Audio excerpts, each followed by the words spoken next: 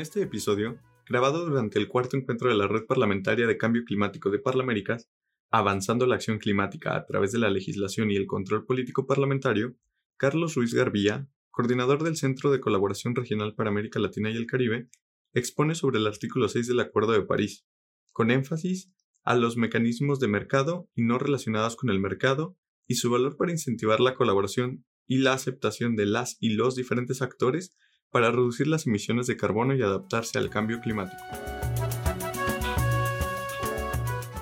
Es un placer para mí estar presente en representación de la Secretaría de Cambio Climático de Naciones Unidas. Muchas gracias a los organizadores por la invitación, estimada Presidenta de la Asamblea Nacional de Surinam, distinguidos parlamentarios.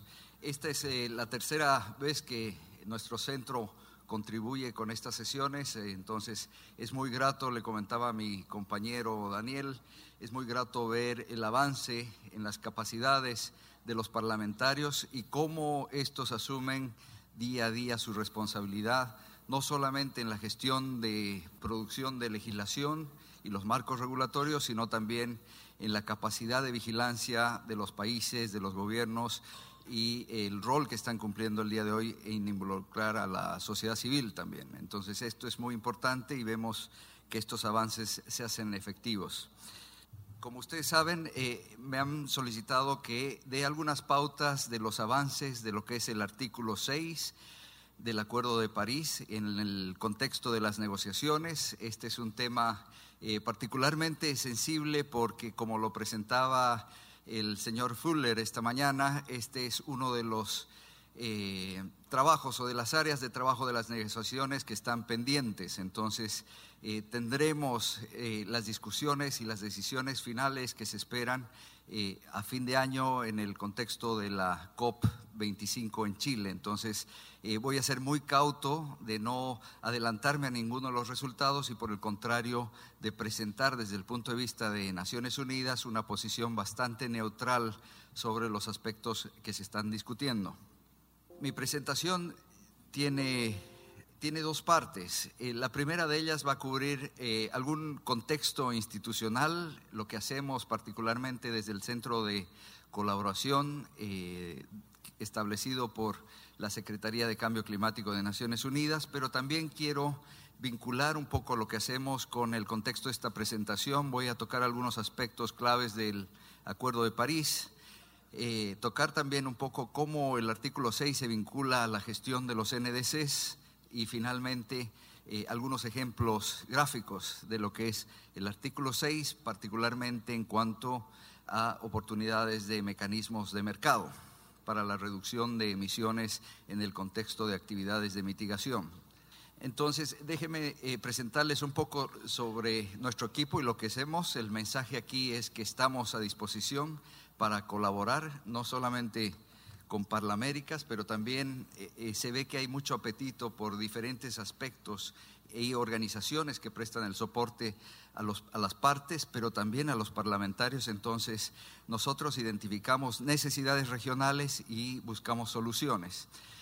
Somos parte del esfuerzo de la Secretaría de Cambio Climático que está en Bonn, que tiene como objetivo principal apoyar la Convención.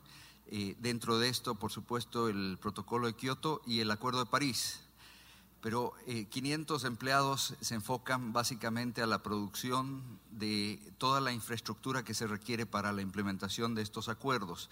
La actividad más importante se lleva a cabo en las COPs al final de año, y para dar un contexto, aquí se producen más de 300 eventos en paralelo y 2 millones de documentos. Es un esfuerzo bastante intenso. Sin embargo, este lenguaje es muy complicado y a veces es la necesidad de atender bien la urgencia que tenemos de acuerdo a la ciencia hace que necesitemos estar más cerca de las regiones. Entonces, para esto se han establecido los centros de colaboración regional en el hemisferio sur y tenemos 6 actualmente, uno en Asia que cubre el RCC de Bangkok, toda la región, tenemos 2 en África y tenemos 2 en Latinoamérica y el Caribe, uno de ellos en Panamá cubriendo Latinoamérica en asociación con el Banco de Desarrollo de Latinoamérica, CAF, atendiendo muchos temas de finanzas, pero también tenemos otro en el Caribe con la Universidad de San George's, que tienen un área de expertise muy importante en el tema de salud para el Caribe. Entonces, desde estos dos centros colaboramos. Como unos ejemplos de cómo se han atendido las necesidades de la región, ustedes ven al lado derecho de la diapositiva, tenemos asociaciones estratégicas. Actualmente los especialistas del NDC Partnership se sientan con nosotros para facilitar el proceso de gestión de NDCs. Asimismo, tenemos los especialistas en la mayoría de los centros del Fondo Verde del Clima, que también a nivel regional mueven un poco mejor y más cercano a los países la gestión de finanzas. Se atienden también algunos mandatos, por ejemplo, para fortalecimiento de capacidades hemos tenido mandatos importantes para trabajar con los gobiernos en materias de adaptación o en materias, por ejemplo, de inventario de emisiones o las comunicaciones nacionales, temas muy técnicos que son solicitados por los gobiernos. Y finalmente, un diseño de proyectos estratégicos que atienden las necesidades regionales. Voy a citar 3 para que sea esto más gráfico. El primero es el proyecto para la medición, reporte y verificación. Este es un elemento muy importante, particularmente en las actividades de mitigación, pero que viene también a ser un componente importante en adaptación para el caso del Caribe. Entonces tenemos este proyecto para 12 países del Caribe con miras a generar una plataforma de conocimiento sostenible a lo largo del tiempo. Otro proyecto interesante es el de mercados de carbono, particularmente carbon pricing. Este es un proyecto que estimula en países seleccionados la evaluación de posibles iniciativas de precio al carbono. Hemos trabajado con República Dominicana para que ellos evalúen cuál es el mecanismo que podría adecuarse mejor a sus condiciones de NDC y a sus prioridades nacionales, pero también hemos trabajado con Panamá y con Paraguay y estamos abiertos a su solicitud. Y finalmente, el proyecto de necesidades para las finanzas. Esto es muy importante. En la mañana se habló sobre las estrategias financieras que requieren todas las acciones prioritarias establecidas en los NDCs. Entonces, este proyecto busca ayudar a los países que lo solicitan a establecer sus estrategias de financiamiento. Entonces, con esto el mensaje es: estamos alineados con el objetivo de este evento y estamos a disposición para poder apoyar en cualquier actividad de colaboración que pueda surgir. Con esta introducción quiero recordar un poco el Acuerdo de París y los objetivos y por qué esto es importante vincularlo al artículo 6.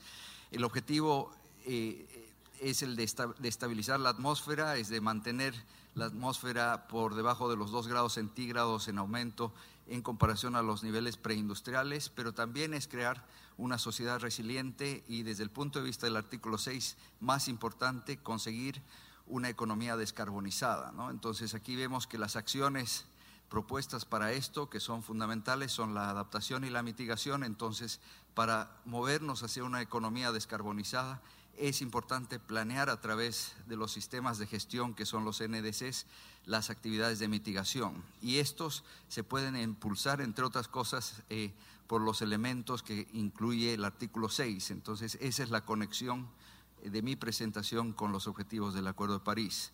Quisiera también destacar acá que existen diferentes elementos que son relevantes para la discusión del artículo 6, como son los niveles de contabilidad. Tenemos el marco de transparencia, el artículo 13, que ha sido recientemente aprobado en Polonia. Ahí también tenemos, entre otras cosas, por ejemplo, respuestas para posibilidades de atender daños y pérdidas a través del marco de transparencia, que son interesantes de vincularlas en este contexto del artículo 6 y también del marco de transparencia.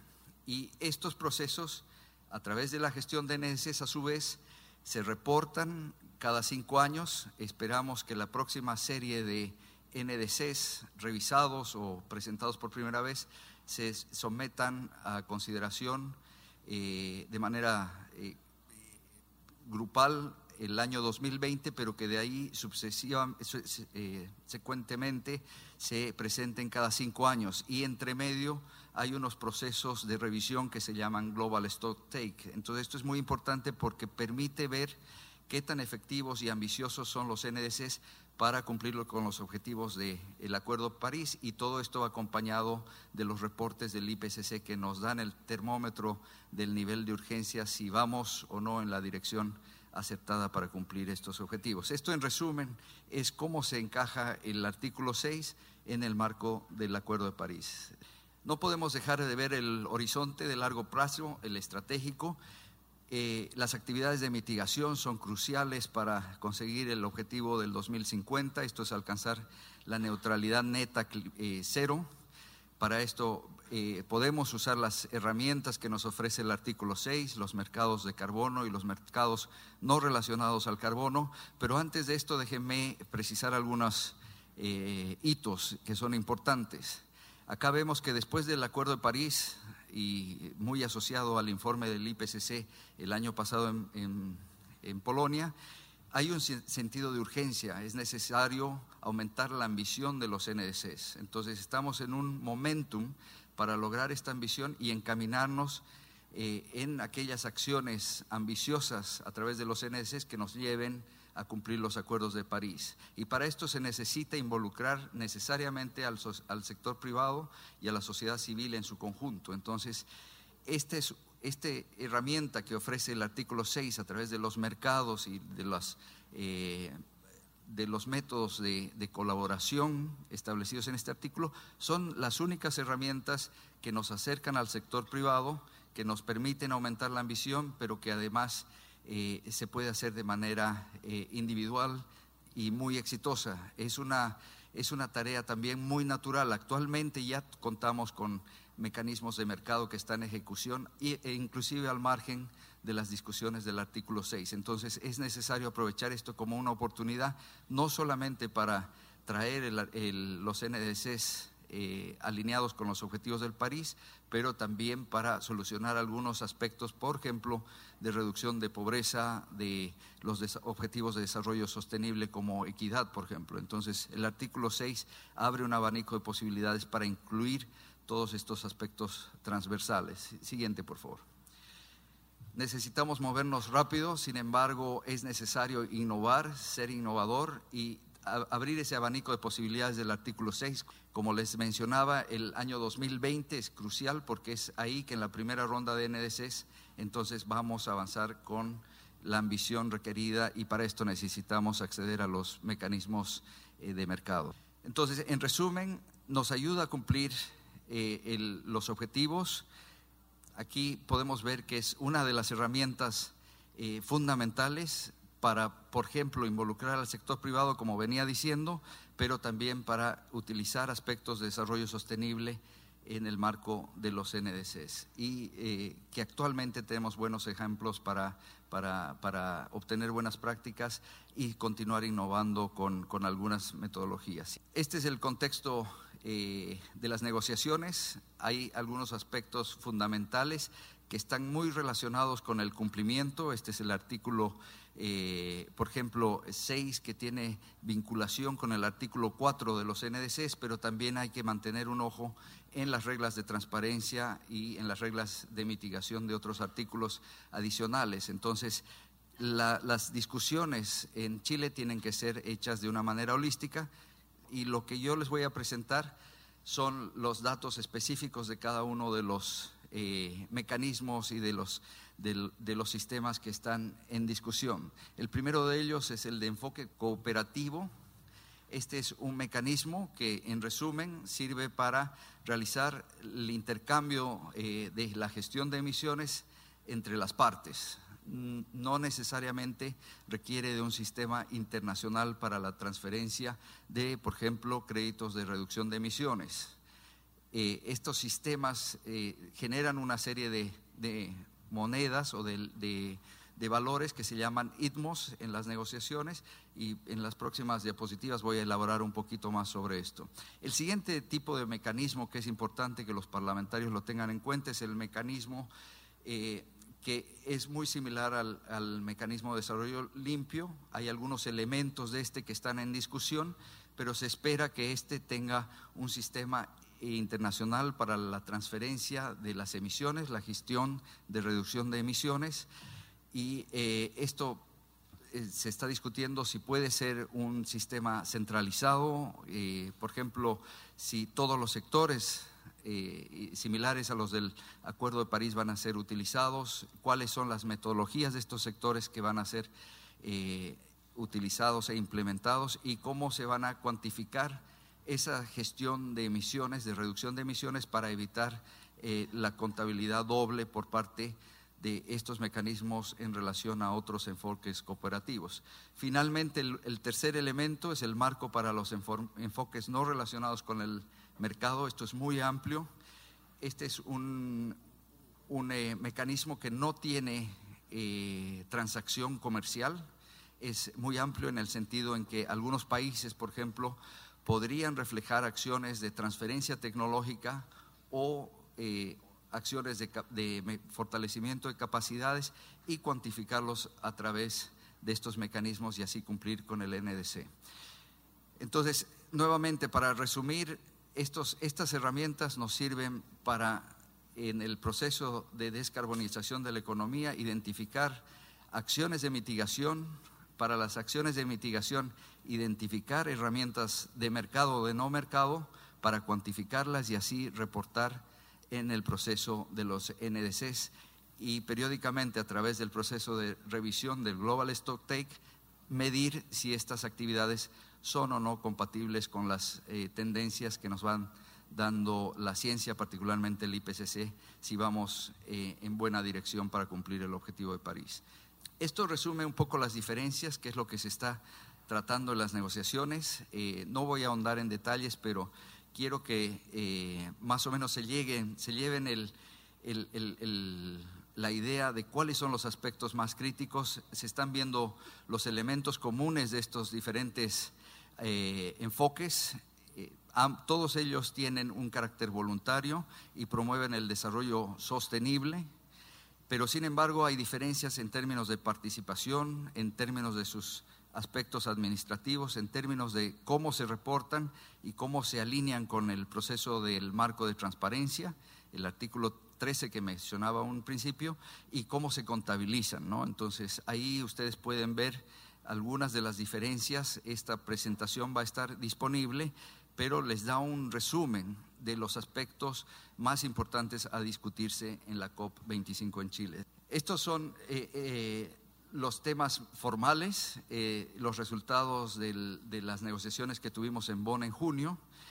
La próxima diapositiva les da los vínculos de los resultados de las negociaciones. Estos son documentos muy sustanciosos, muy técnicos, pero esa tabla que les presentaba les va a servir para guiarlos en estos documentos que ustedes verán serán discutidos en la negociación en Chile a final de año.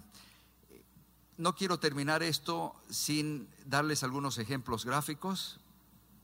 Voy a ir a la parte número 2. Esto es muy rápido, pero quiero darles un pantallazo de qué es lo que está pasando actualmente en temas de mecanismos de mercado. Actualmente ya tenemos una demanda existente que viene del protocolo de Kioto.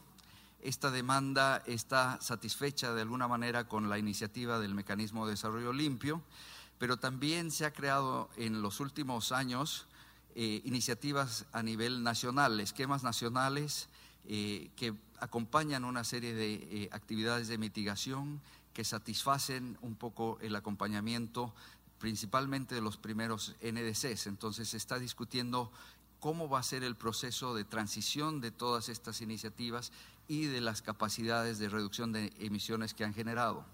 Asimismo, por ejemplo, a nivel sectorial, el sector aviación o el sector naviero tiene esquemas paralelos donde están evaluando cómo como sector pueden atender sus estrategias de reducción de emisiones y qué tipo de mercados van a diseñar. En el caso específico de Corsia, que es el que atiende el sector aviación, están evaluando el uso de créditos generados por el MDL, pero esto es un antecedente para que lo tengan presente. Y finalmente, actividades como por ejemplo los de neutralidad, como Huella Chile o como el caso de Costa Rica, que también está diseñando su programa de neutralidad, y otros están evaluando qué tipo de mecanismos pueden utilizar para atraer